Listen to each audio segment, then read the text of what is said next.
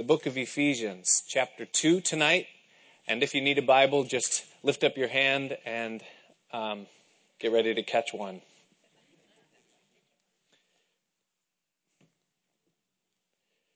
The ushers will bring you one. Nice. Is that a record? No takers? Awesome. Yes. Ephesians chapter 2. Now, the first 3 chapters of Paul's letter to the Ephesians highlight for us everything that we have as believers and as those that are in Christ Jesus. You keep reading that phrase over and over again as he keeps going through that in Christ Jesus we have these things. And as I kept reading those words, in Christ Jesus, I began to think about, how someone perhaps who is in the public school system or in a particular job where they are tenured. My wife was a teacher for 1 year before we had our first child, and, she hadn't reached that milestone yet where you are tenured, And the whole purpose behind being tenured is that your job is more or less secure, that you don't have to any longer worry about whether or not they're going to keep you. And the purpose of someone being tenured, at least in theory or in principle, is that you are tenured so that you can focus more completely upon doing your job, being productive, Now, the system has become, that just is a license now to be lazy.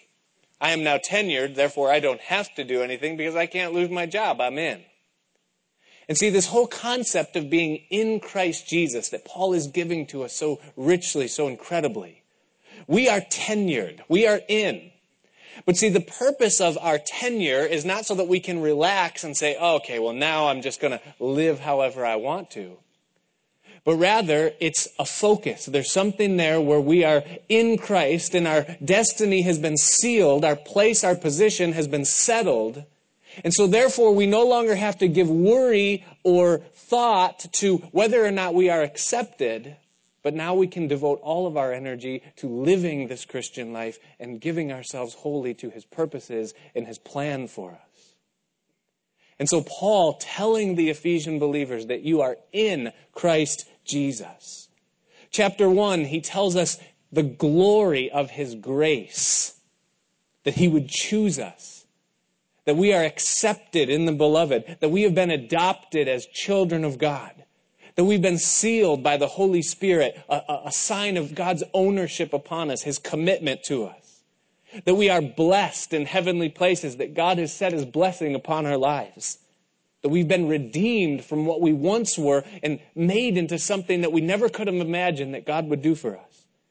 And that on top of all of that, the God of all creation, the Most High God, has revealed Himself to us, that He has allowed us to see spiritually, that our eyes have been opened so that we might perceive even just a sliver of who He is.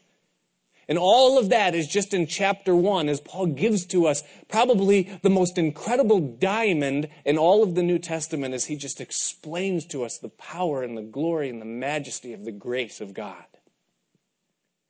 Now, as we come into chapter 2, it's a completely different story.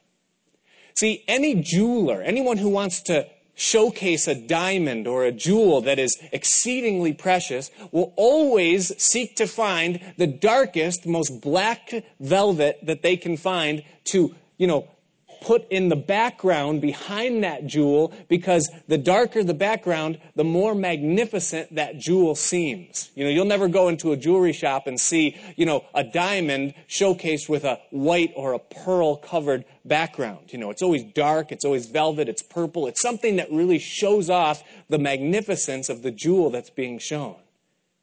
And here, as we cross into chapter 2, Paul gives to us the blackest, darkest, most decrepit background to this jewel that he's given us in chapter 1 that you could ever imagine. Look with me there at those first 2 words, chapter 2, verse 1. He says, and you. And you. And enter the velvet backdrop, behind the glory of the grace of God. And you who were dead in trespasses and sins.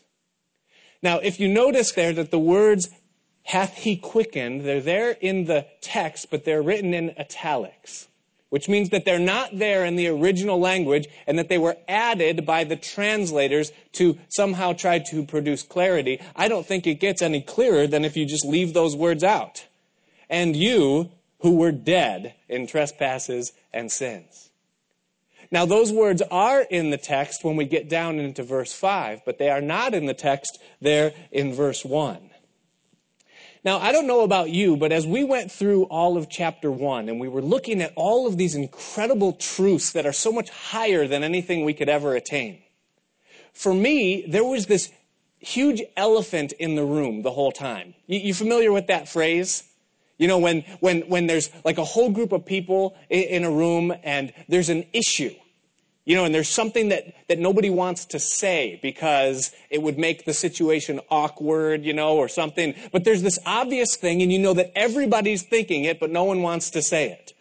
I remember before my mother passed, she had a terminal cancer. There's no cure for what she had. And we would all get together, but we never wanted to talk about the fact that she was going to die.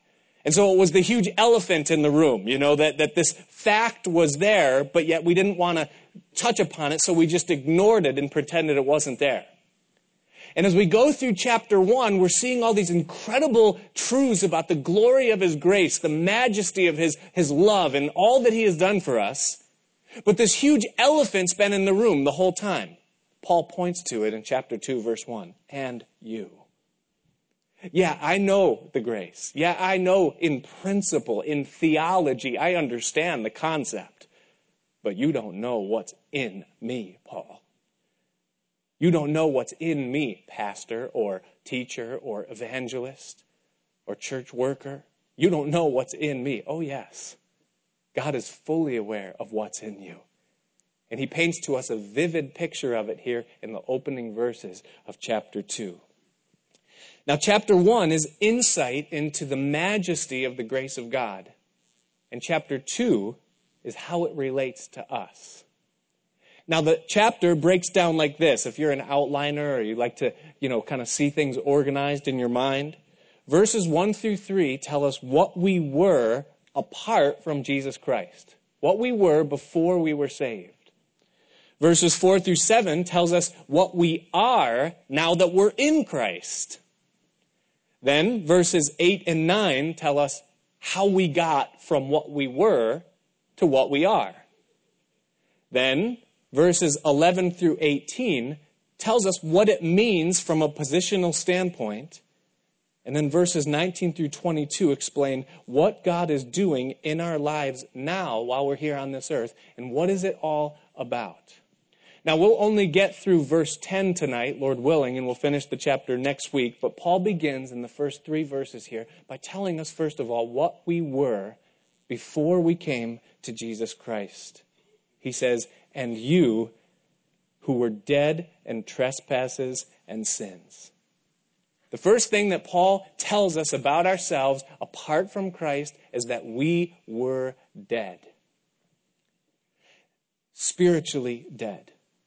Death in this context is a spiritual separation, that we were separated from the life of God. Like I shared last week about the plant that is torn out of the ground. There might be some evidence of color left in the petals of that flower, but for all intents and purposes, that flower is dead the second those roots are pulled out of the ground.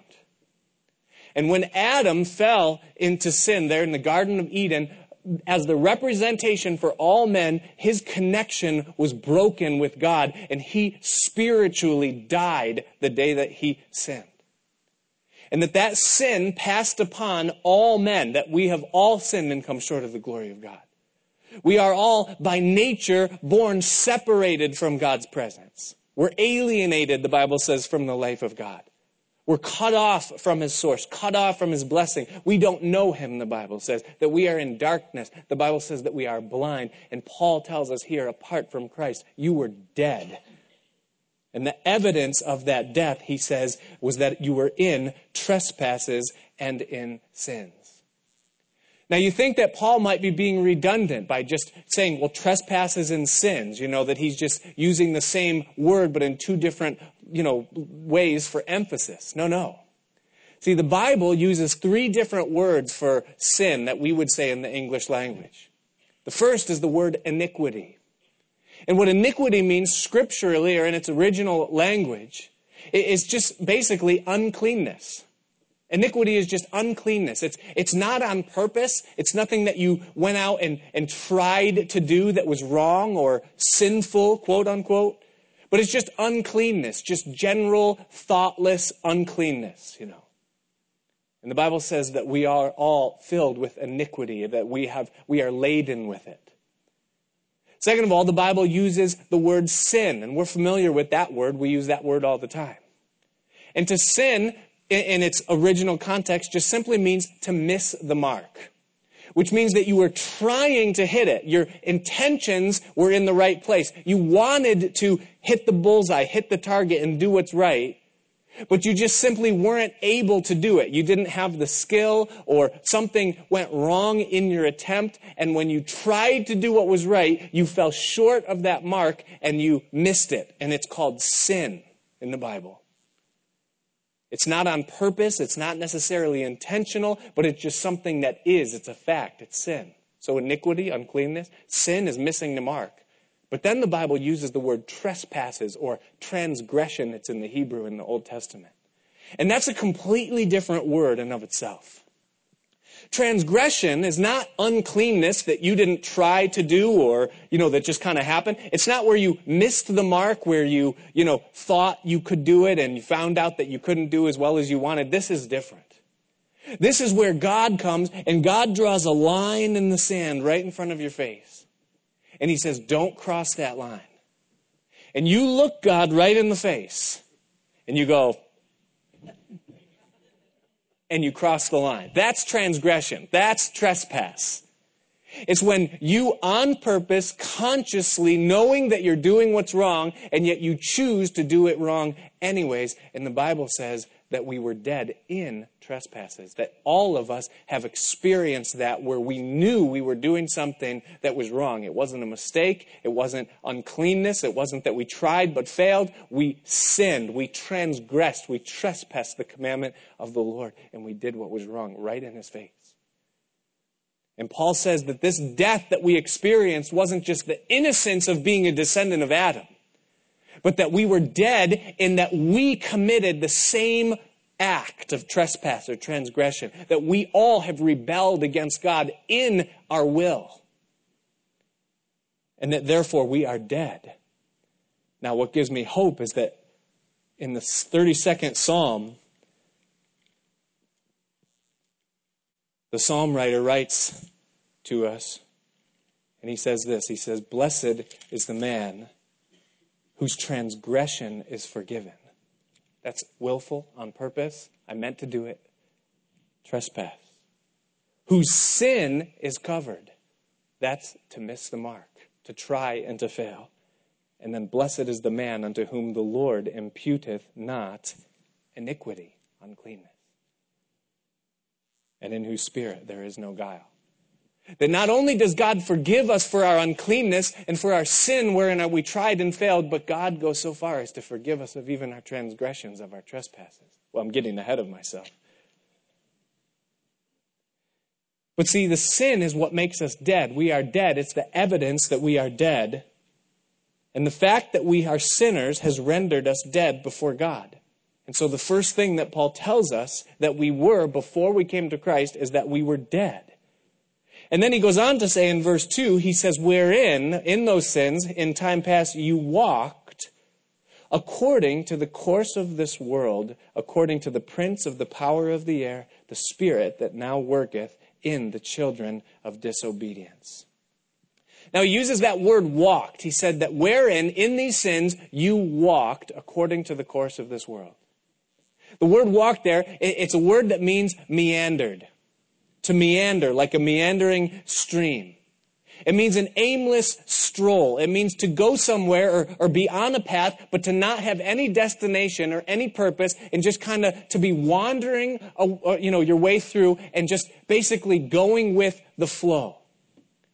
And he tells us what that flow is. He tells us according to the course of this world, that there is a course that this world is on. There's a meandering stroll that those that are dead are upon, and that we all were dead in that condition, and we were just walking along, strolling, going with the flow according to the course of this world.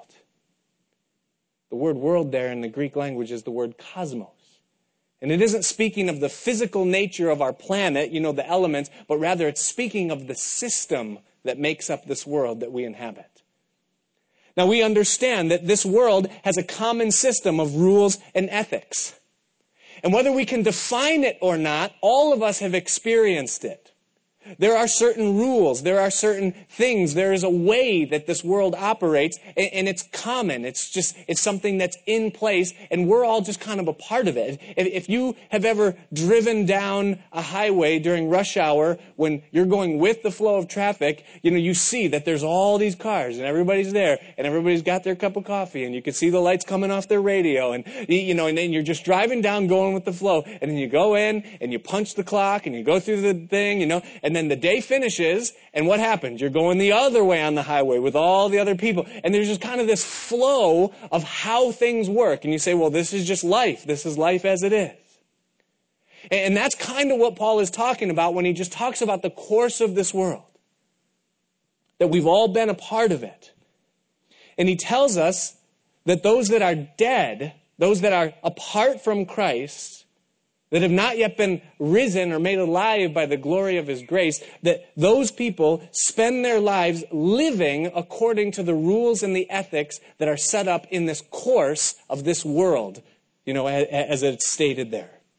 And then he gives to us, as he moves on, 2 rules that govern the system of this world.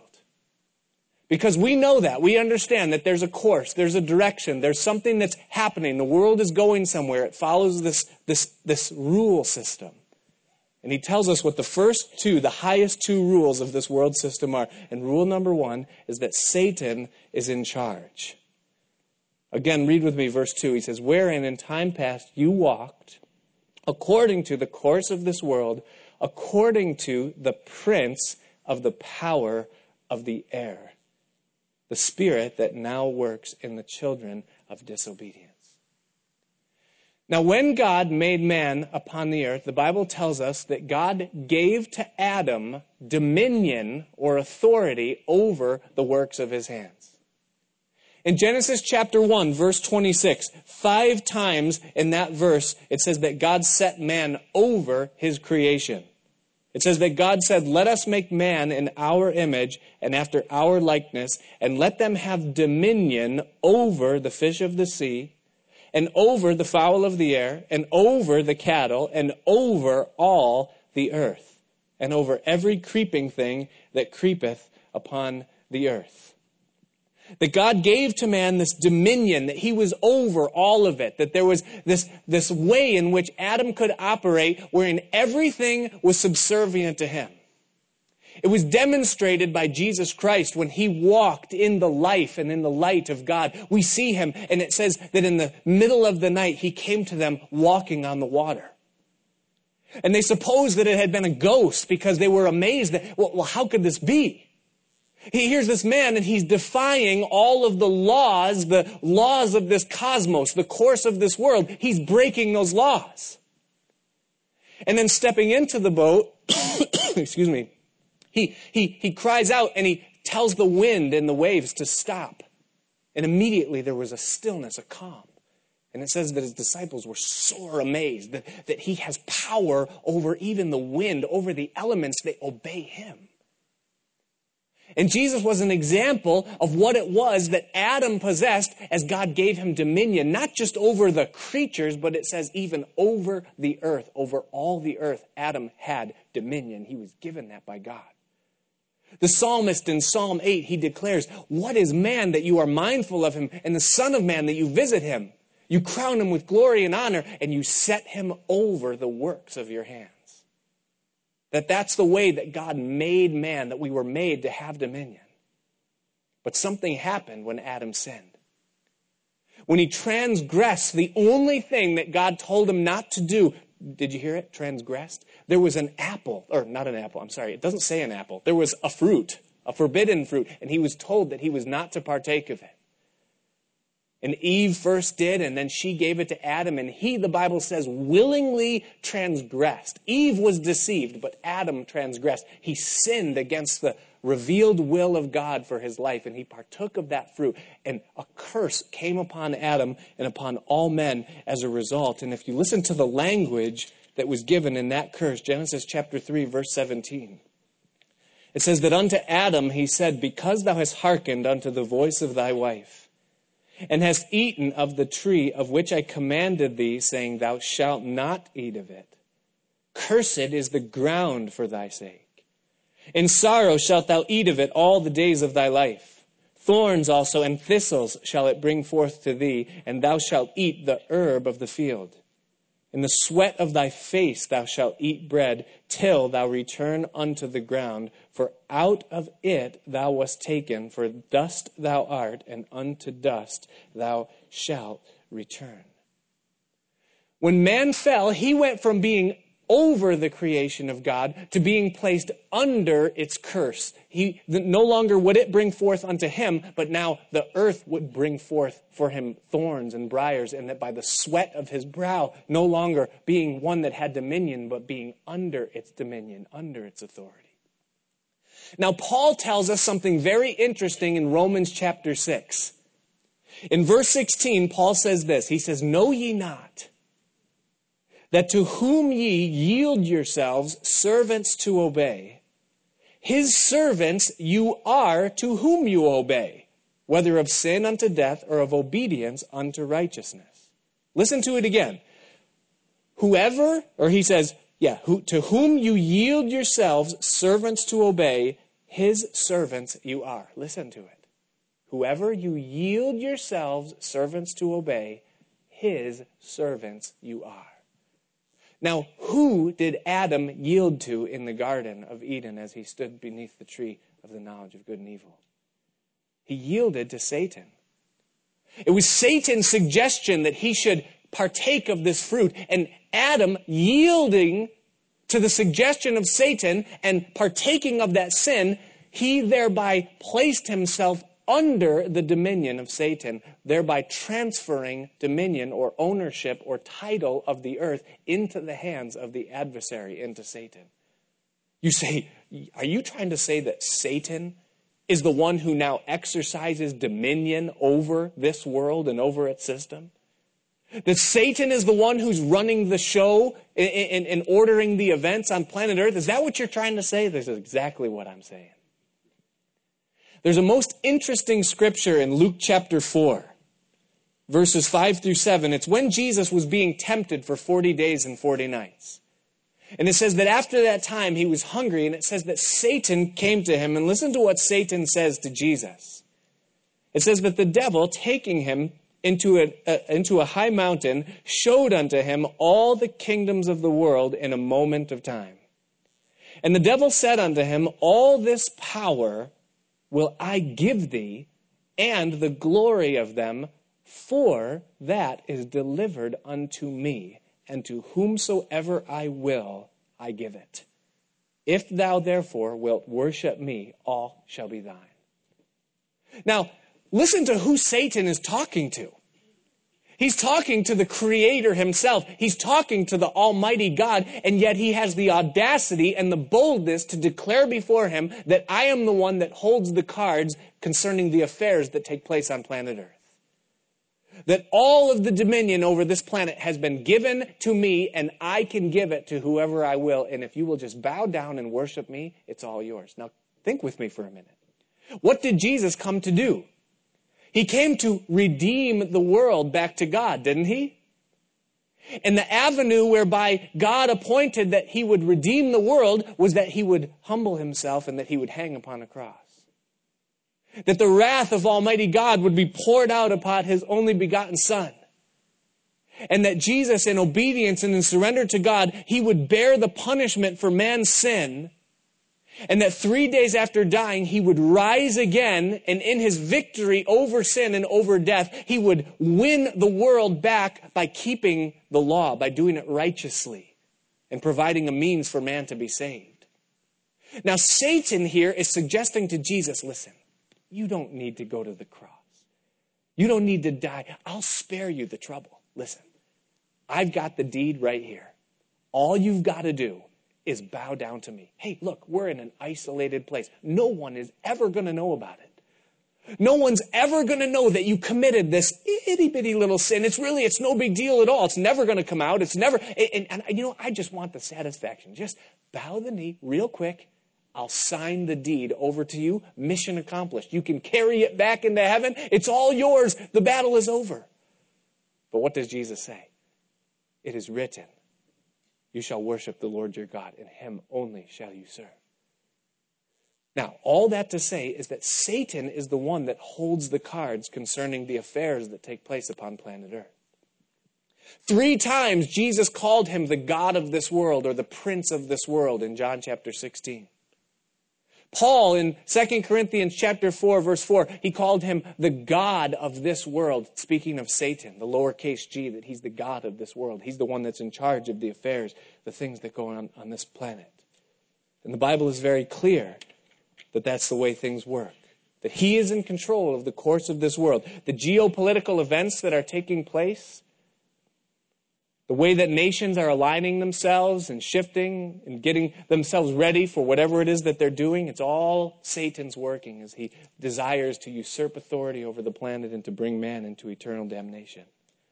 The degradation of cultures and the things that are taking place on the social scene and in pop culture, all being streamed and funneled and orchestrated and, directed by Satan himself as he seeks to deceive and to lie and to steal.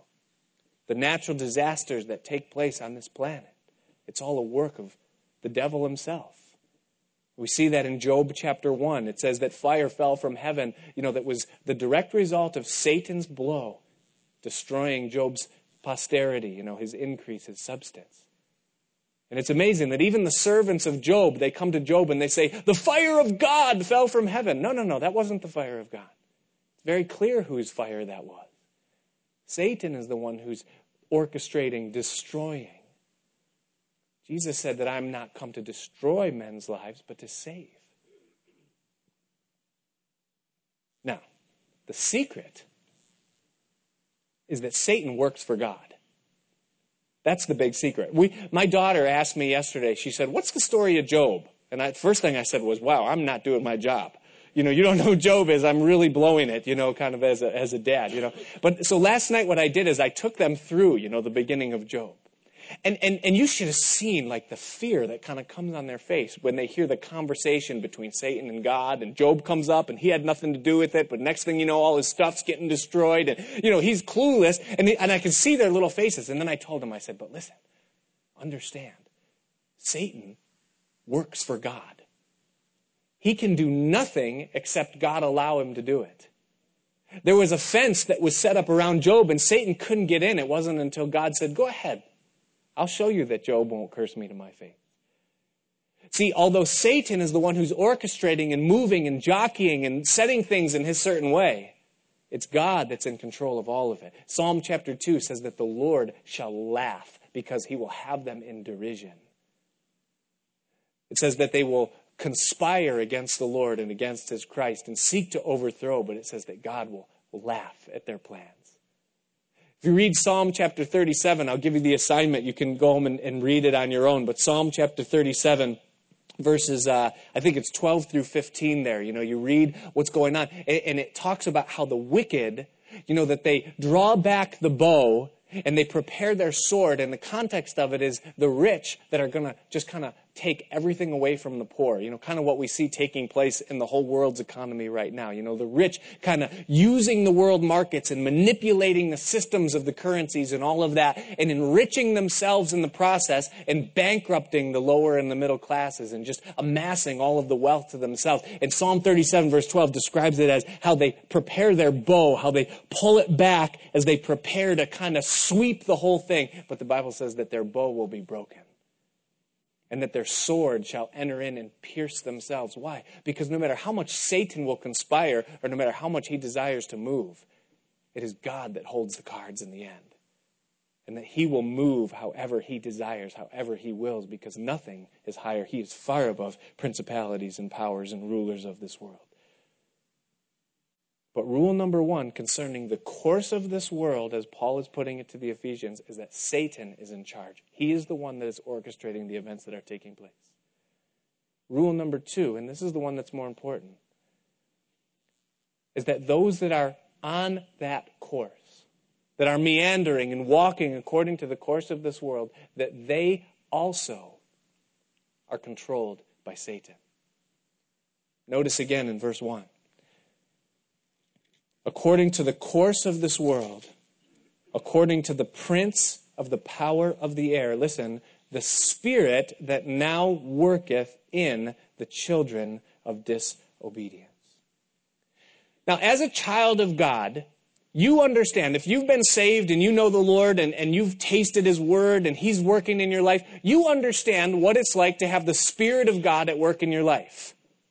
That he's wrestling with you, that there's this constant thing that's happening with God and you where he's trying to do something in your life. He's seeking to conform you into the image of his Son. He's constantly trying to turn you away from the course of this world and to set you on that narrow way and to make those adjustments, those changes in your life. You understand what that's like if you're a Christian. I certainly know that I do, And it's literally like a wrestling. You know how it says that he works in us? Because he wrestles with us. We fight. We say, no, Lord, I don't want to give that up. I don't have to give that up. It's not even in the Bible that I should have to give that. And we wrestle with them. We argue. We go back and forth, And like Jacob at the Jabbok brook, when he's wrestling with God and he's like, I'm not letting you go. And there's this thing. And we understand that picture because we know what it's like to have the Spirit of God working within our lives, seeking to wrestle us into a place where he can bless us and use us. And we know that. We understand that. But what Paul is saying here to us is that those that don't have Christ, those that don't know the working of God's Spirit within them, that it is not the Spirit of Christ, but it is actually the spirit of Satan that is working in their lives. It says that he's the spirit that worketh in the children of disobedience. That the spirit of Satan is literally working within their lives, seeking to conform them into the image of, first of all, the world. Because if Satan is the one that's orchestrating and kind of setting the course, this meandering, go with the flow kind of aimless destination of this world that's ultimately going to hell, the first thing he's going to try to do with his people is conform them into the image of the world. But second of all, he's also trying to conform them into his own image. Because whatever spirit is at work in your life, ultimately you're going to be conformed into the image of that same spirit. That's just the way it works, see? If it's the Spirit of Christ that's working in your life, then ultimately you're going to become more Christ-like because he's working in you to conform you into the image of Christ. But if it's the spirit of Satan and the spirit of the world, then ultimately you're going to begin to bear the same image as he himself has. Now, what do we know about our adversary? What is the image of those that have the spirit of Satan at work within their lives? Well, Satan is completely centered on self. So anybody who's under the influence of his spirit, that's the way they're going to live. Everything is all about me. Rule number one is look out for numero uno, Completely self-centered. Everything, an egocentric universe. Satan exists exclusively to exalt and to magnify himself. The Bible says that his whole purpose on planet Earth is that he will set himself in the place of God and declare himself to be God, and he will demand of the world to be worshipped as God. And so, what is the result of those people that Satan is working with in their lives? They seek to exist just to magnify and to exalt themselves. Everything is all about their glory, their comfort, their prosperity, their blessing, their position, other people's opinion of them. Everything is all about me. Glory to me. At the very core, Satan, the Bible says that he is a liar, a murderer, and a thief. That the root of his existence is to deceive so as to prepare his own position and to magnify himself. To kill so that no one can take from him anything that's his. It's all his. It's all got to be his. And then to steal and take whatever he has to take. And so that will be the image of those also that have that Spirit working within them. And he does all of it. Now here's the kicker. Everything that Satan does, he does it clothed in light. 2 Corinthians chapter 11, verses 14 and 15, the Apostle Paul writes this. He says, "Do not marvel, for Satan himself is transformed into an angel of light. Therefore, it is no great thing if his ministers also be transformed as the ministers of righteousness, whose end shall be according to their works."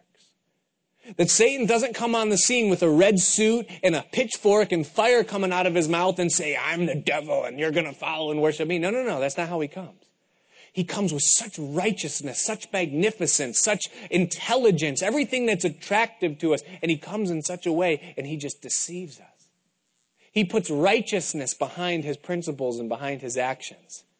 He declares that you have rights, and so therefore by serving yourself or seeking your own, that's the way you should do it because, everything is good, everything is light, everything is right. And so what you have is you have this whole world of people that are being influenced by the Spirit that's working in them, where everything is all about them, everything exists for them, but that's the way it should be because that's right. It's the spirit of Satan, it's the spirit of this world. And those that are under his influence will bear the image of him whom they follow. Now, it's a lot easier for Satan to work in the life of a child of disobedience than it is for the Spirit of God to work in someone's life. Here's why.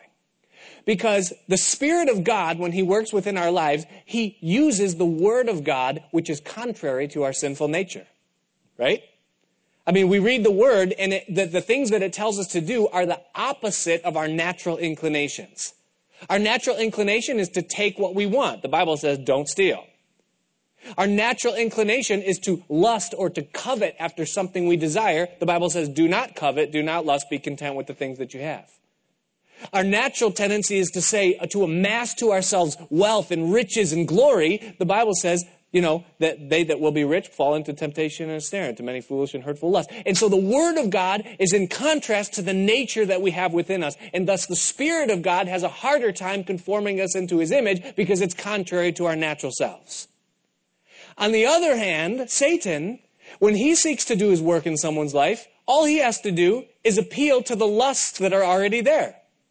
Hey, you're just following your nature. That's what God, he put that in you. He made you that way. Why would God tell you not to do something that he gave you the desire to do? And we say, well, it just makes sense, doesn't it?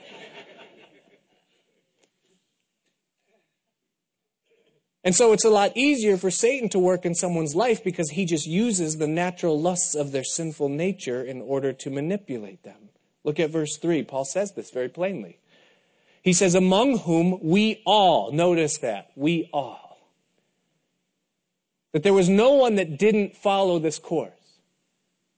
There's none that isn't inclined to go that direction or that prior to coming to Christ didn't walk that path. He said, among whom we all, and he includes himself, had our conversation. And that word conversation is just an old English word that means lifestyle or manner of living. If you have an NIV or a New King James, it fixes it for you.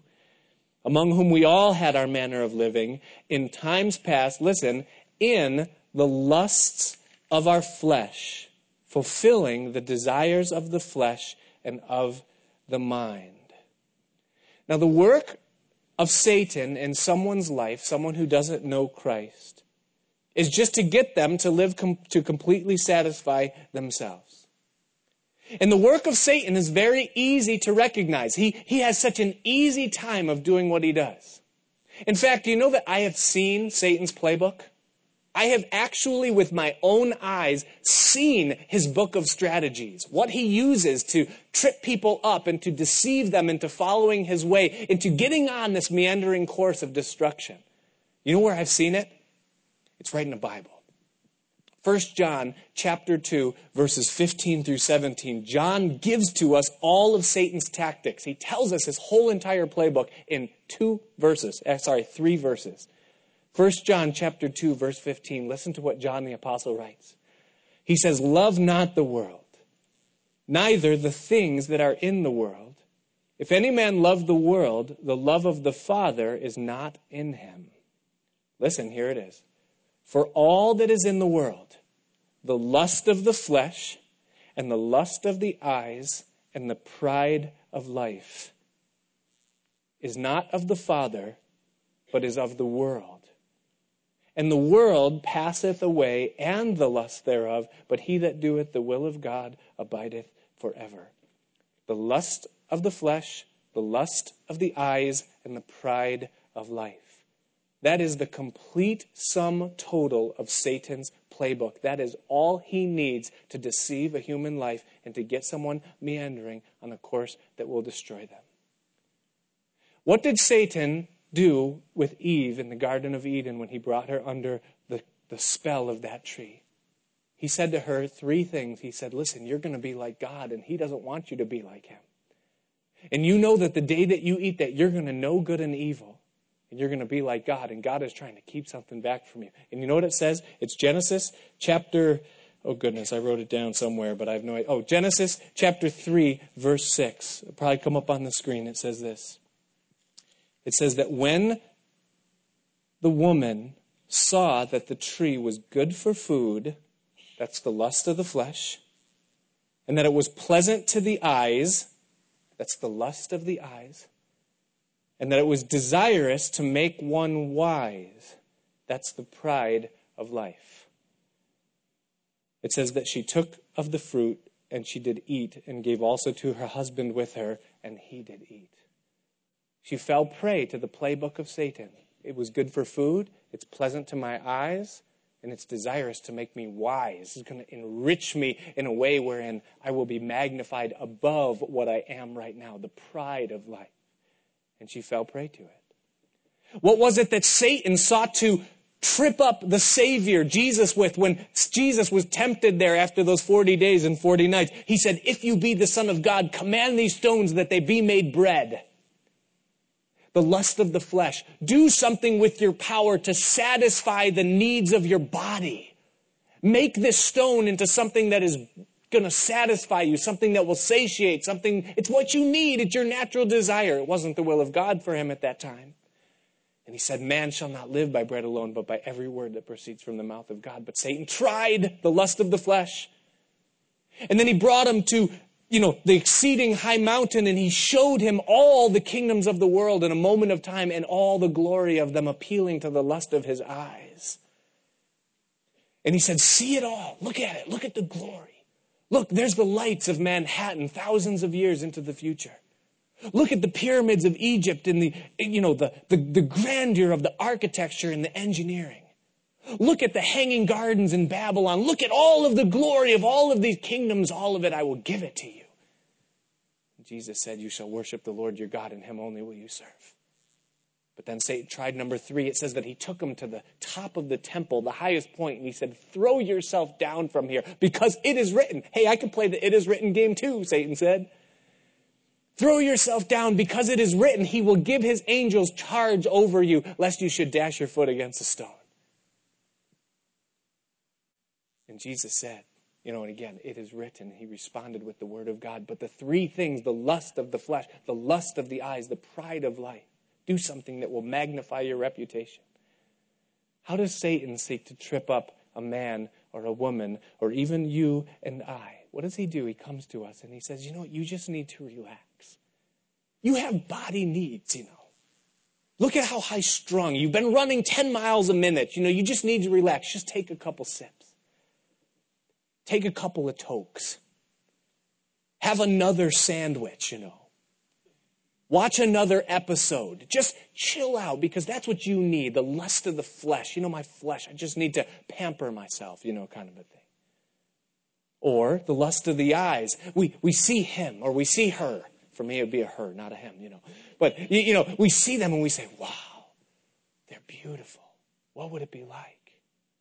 Or we see that car, the shiny fire engine red, and we say, yeah, that's awesome. We see the shine, the contour of the metal, of the steel. We say, yeah, that's awesome. The way the sun hits the rim, and just the majesty of it, and everything. And we see it, our eyes are attracted to it, we're drawn to it, The lust of our eyes, he knows how to get us with the things that we see, or with the pride of life. Look at, what would it be like to live in that neighborhood? What would it like to work in that building, or on that floor, or in that office, or behind that desk, or with that Esquire after your name, or the MD, or something like that. And he gets us, he draws us away, and he gets us onto the course of this world, following after its ebb and its flow, and he draws us away the same things, the lust of our flesh, the lust of our eyes, and the pride of life. And all he needs is a little toehold just to get us just a little bit, to hook us into following after him in some little way. And a toehold eventually becomes a foothold, and a foothold eventually becomes a stronghold, and we find ourselves in bondage to the prince of the power of the air. He's the spirit that works in the children of disobedience. Prior to our coming to Christ, the Bible says that we all had our conversation in the lusts of our flesh, fulfilling the desires of the flesh and of the mind. And by saying this, Paul brings it to our attention that sin is not something that's done outwardly, but it's also something that is birthed within us. He says it's the desires of the flesh, but it's also the desires of the mind. It's interesting, isn't it, that in the Sermon on the Mount, Jesus equated lust with adultery. He said they were the same. He said that anger and murder were the same, that if you've been angry with someone, you've already murdered them in your heart. And he linked the two things together. He said that they were inseparable. Why? Because sin always begins in the mind. It's not just something that's worked out in the flesh, but it's something that starts from within. And the point of it is that we are sinners by nature. And that's what he says, that we were by nature the children of wrath, even as others. Isn't that interesting that he says by nature? Because what is it that people use as an excuse for their sin? Well, I was made this way. God made me this way. Yeah, that's right. He made you. You are made. You are separated from him. And hoping that you will find him, and you'll repent and give your life to him, and you'll begin to experience life, but to justify your sin by the fact that it's your nature. And notice that it says that we are children of wrath. That's a buzzword in church today. I don't know if you know that, but you're not supposed to say that. Because God is love and loving, and we love each other, and everything is love, and God just loves, and he loves the sinner. He loves the wicked man. He loves the sodomite. He loves everybody, and everybody's just in this big bubble of love, and ultimately one day, love is going to win, and all of us will just be ushered into this eternal paradise of love, and there's no such thing as wrath or judgment or hell. It's not what Paul says. He says that we were by nature children of wrath. A person that is apart from Christ, that is yet dead in their trespasses and sins, stands in a place of God's wrath. He's not happy with you. He's not looking at you, plugging for you, hoping that you'll get through. You are in a place where the judgment of God is looming over your life, and you are in danger. But the moment a man or a woman comes to Jesus Christ, well, I'm getting ahead of myself again. But that wrath turns into rich and real love. But apart from Christ, you are by nature a children of wrath, even as others. Now, before we move on into the section, we've talked extensively about what we were. Before we move on to what we are now, I want you to see this contrast. Understand, Satan is the great counterfeiter. He always takes the things of God and he changes them, he twists them in such a way as to use them for his own purpose. Remember in the book of Exodus when Moses was turning the water into blood and bringing in the flies? What did the false magicians of Egypt do? They turned water to blood, they made flies, they do all these things, to try to emulate the things that God did and somehow, discredit his work. And Satan does that throughout. Even in the end times, Antichrist is going to come on the scene, a man that's filled with Satan, and such an imitation of Christ that people are going to look at him and say, yes, that's the Messiah of God. And Satan is always doing that. Now, God gives to his people, he gives to you and I, his children, he gives us his word. Now, the Bible says that his word is powerful. It's alive. It's sharper than any two-edged sword. It divides between the soul and the spirit. It's a discerner of the thoughts and the intents of our hearts. That it's the bread by which we live. It's the milk of the word. It's that which sustains us. Psalm chapter 1 says that he who meditates in the word will be like a tree that's planted by the rivers of water that brings forth his fruit in due season. That the Bible says in Isaiah chapter 55 that his word, the word of God that he gives to us, that it will not return void, but it's going to accomplish in our lives the thing that God designed for it to accomplish when we hear it and when it enters into our hearts and into our lives, that God is going to make it happen. And we understand as children of God the power of the word of God. Now, the Spirit of God that's working within our lives uses the word of God that we have to conform us into the image of his Son. That's how this whole Christian thing works. The Spirit of God using the Word of God to make us the people of God. Do you understand that? Now, Satan seeks to emulate the work of God. So what does he do? He produces a path, a meandering walk that leads to death. And then he puts food in the path. And he puts entertainment in it. He puts television in it. He puts movies in it. He puts radio in it. He puts advertising, news media, newspapers, billboards, magazines. And everywhere you go, the signs and the ways of Satan's agenda and his kingdom are everywhere. They bombard us constantly. And for those that are unsaved, what you have is you have the spirit of Satan anointing or using the things of Satan that are constantly entering in through these mediums that he has designed. And they conform us into the image of him. Do you understand what happens? And thus, what you see when you turn on the television or when you're watching a movie or when these things are happening, do you know what that is? That's fodder and what Satan uses to bring people into conformity with his image and his system. That's what he's using. That's what it is. And you say, come on, it's just a sitcom or listen, I'm not meddling in your life or saying any of those things. I'm not doing that. What I'm saying is this, I'm challenging you. Stop watching TV for a period of time. I'm not going to set it. I'm just going to say, stop watching television. Stop watching movies.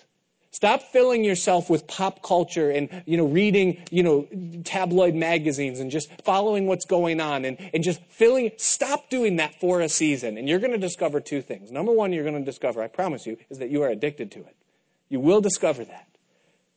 Second thing you're going to discover is that when you again see those things, television, movie, a magazine or something, it's going to have a completely different flavor than it did when you were filling yourself with it all the time.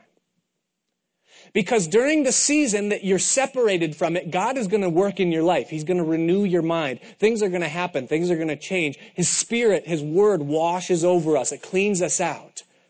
The light of His Word enters in and things happen within us. And when we again see what Satan is using suggestively to conform people into his image, we see it for what it is. At least a little bit more than we did before. And we say, oh my goodness. What is that? Now, I'm not telling you have to do it. I'm not saying you're not saved if you watch TV or watch. What I'm saying is take a break and see what happens in your life. Because those things are the medium of Satan's work to conform people into his image. It's what he uses. We do the same thing. We put scripture on a refrigerator. We listen to tapes in the car. We put the Bible. We get up early in the morning and we read it. Why? Because the Spirit of God uses that in our lives to conform us into the image of Christ. Satan does the same thing. He puts a billboard by the street with his scripture on it.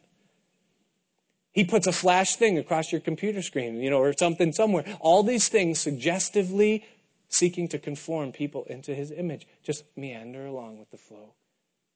Wow, we're so out of time and I am not even close.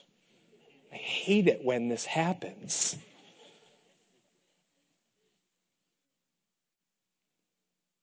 All I did was give you the velvet backdrop. I didn't even get to tell you what we are. Well, we'll come back to it next week. I hope tonight that you realize the severity of where this world is heading. Perhaps you're following what's going on in the news with the nations in the Middle East. The transitions that are taking place in Egypt. the mysterious explosions that have rocked cities in Iran that no one's claiming responsibility for and no one will talk about what's happening. The 150,000 suicide bombers that are waiting by the border of Israel that they will go in if there's anything that happens. The Katyusha rockets that have come in from the north and landed in the northern part of Israel. If you could see the simmering pot boiling over there and see it in the lens of Scripture and understand that the days that we're living in, the stakes are very high right now. And there's still people that you're here or, maybe even people that you know, and they're still saying, you know what, I'm not ready to give my life to Christ yet. I'm telling you right now that if that's you, you're meandering on a course. You don't even know what you're doing or why you're doing it, but where you're going to end up is in a place completely separated from God for all of eternity. When right now the outstretched, pierced hands of Christ are reaching out and saying, whosoever will, let him come.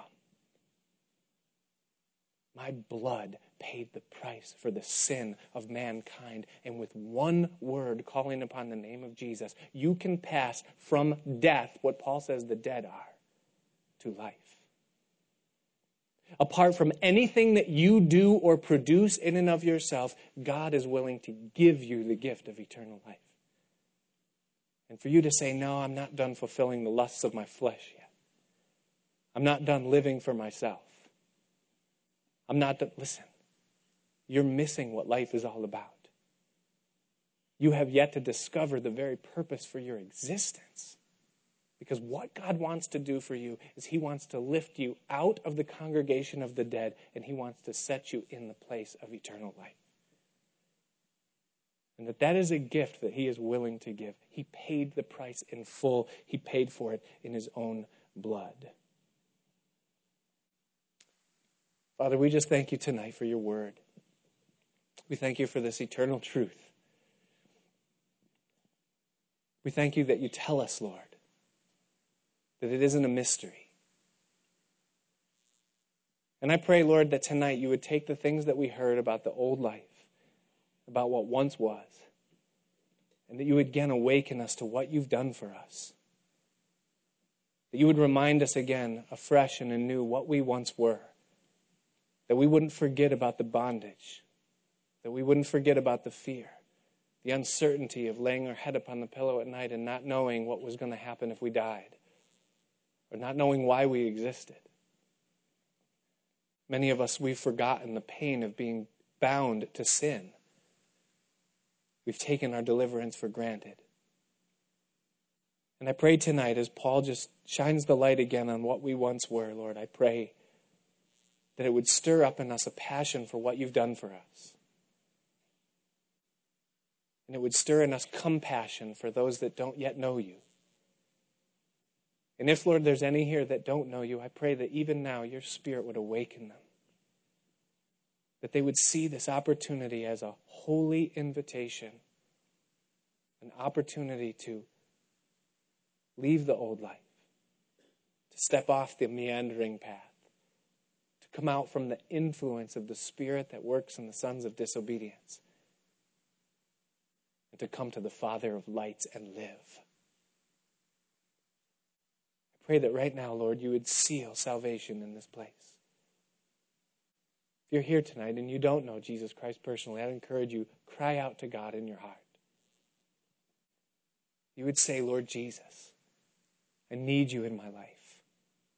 I know that I'm a sinner. I've transgressed your law. And I'm willing to come. And I pray that you'd save my soul. I believe that you died. I believe that you rose. And I believe that you're coming. And if you'll just cry out to God and pray that prayer, the Bible says that if you confess with your mouth the Lord Jesus and believe in your heart that God raised him from the dead, that you will be saved. And I just pray, Father, in this late hour, in this desperate season, that you would save souls. I pray for your people here, Lord. Bless your flock. Bless your flock. Fill us with your Spirit tonight, we pray in Jesus' name. Amen. Let's all stand.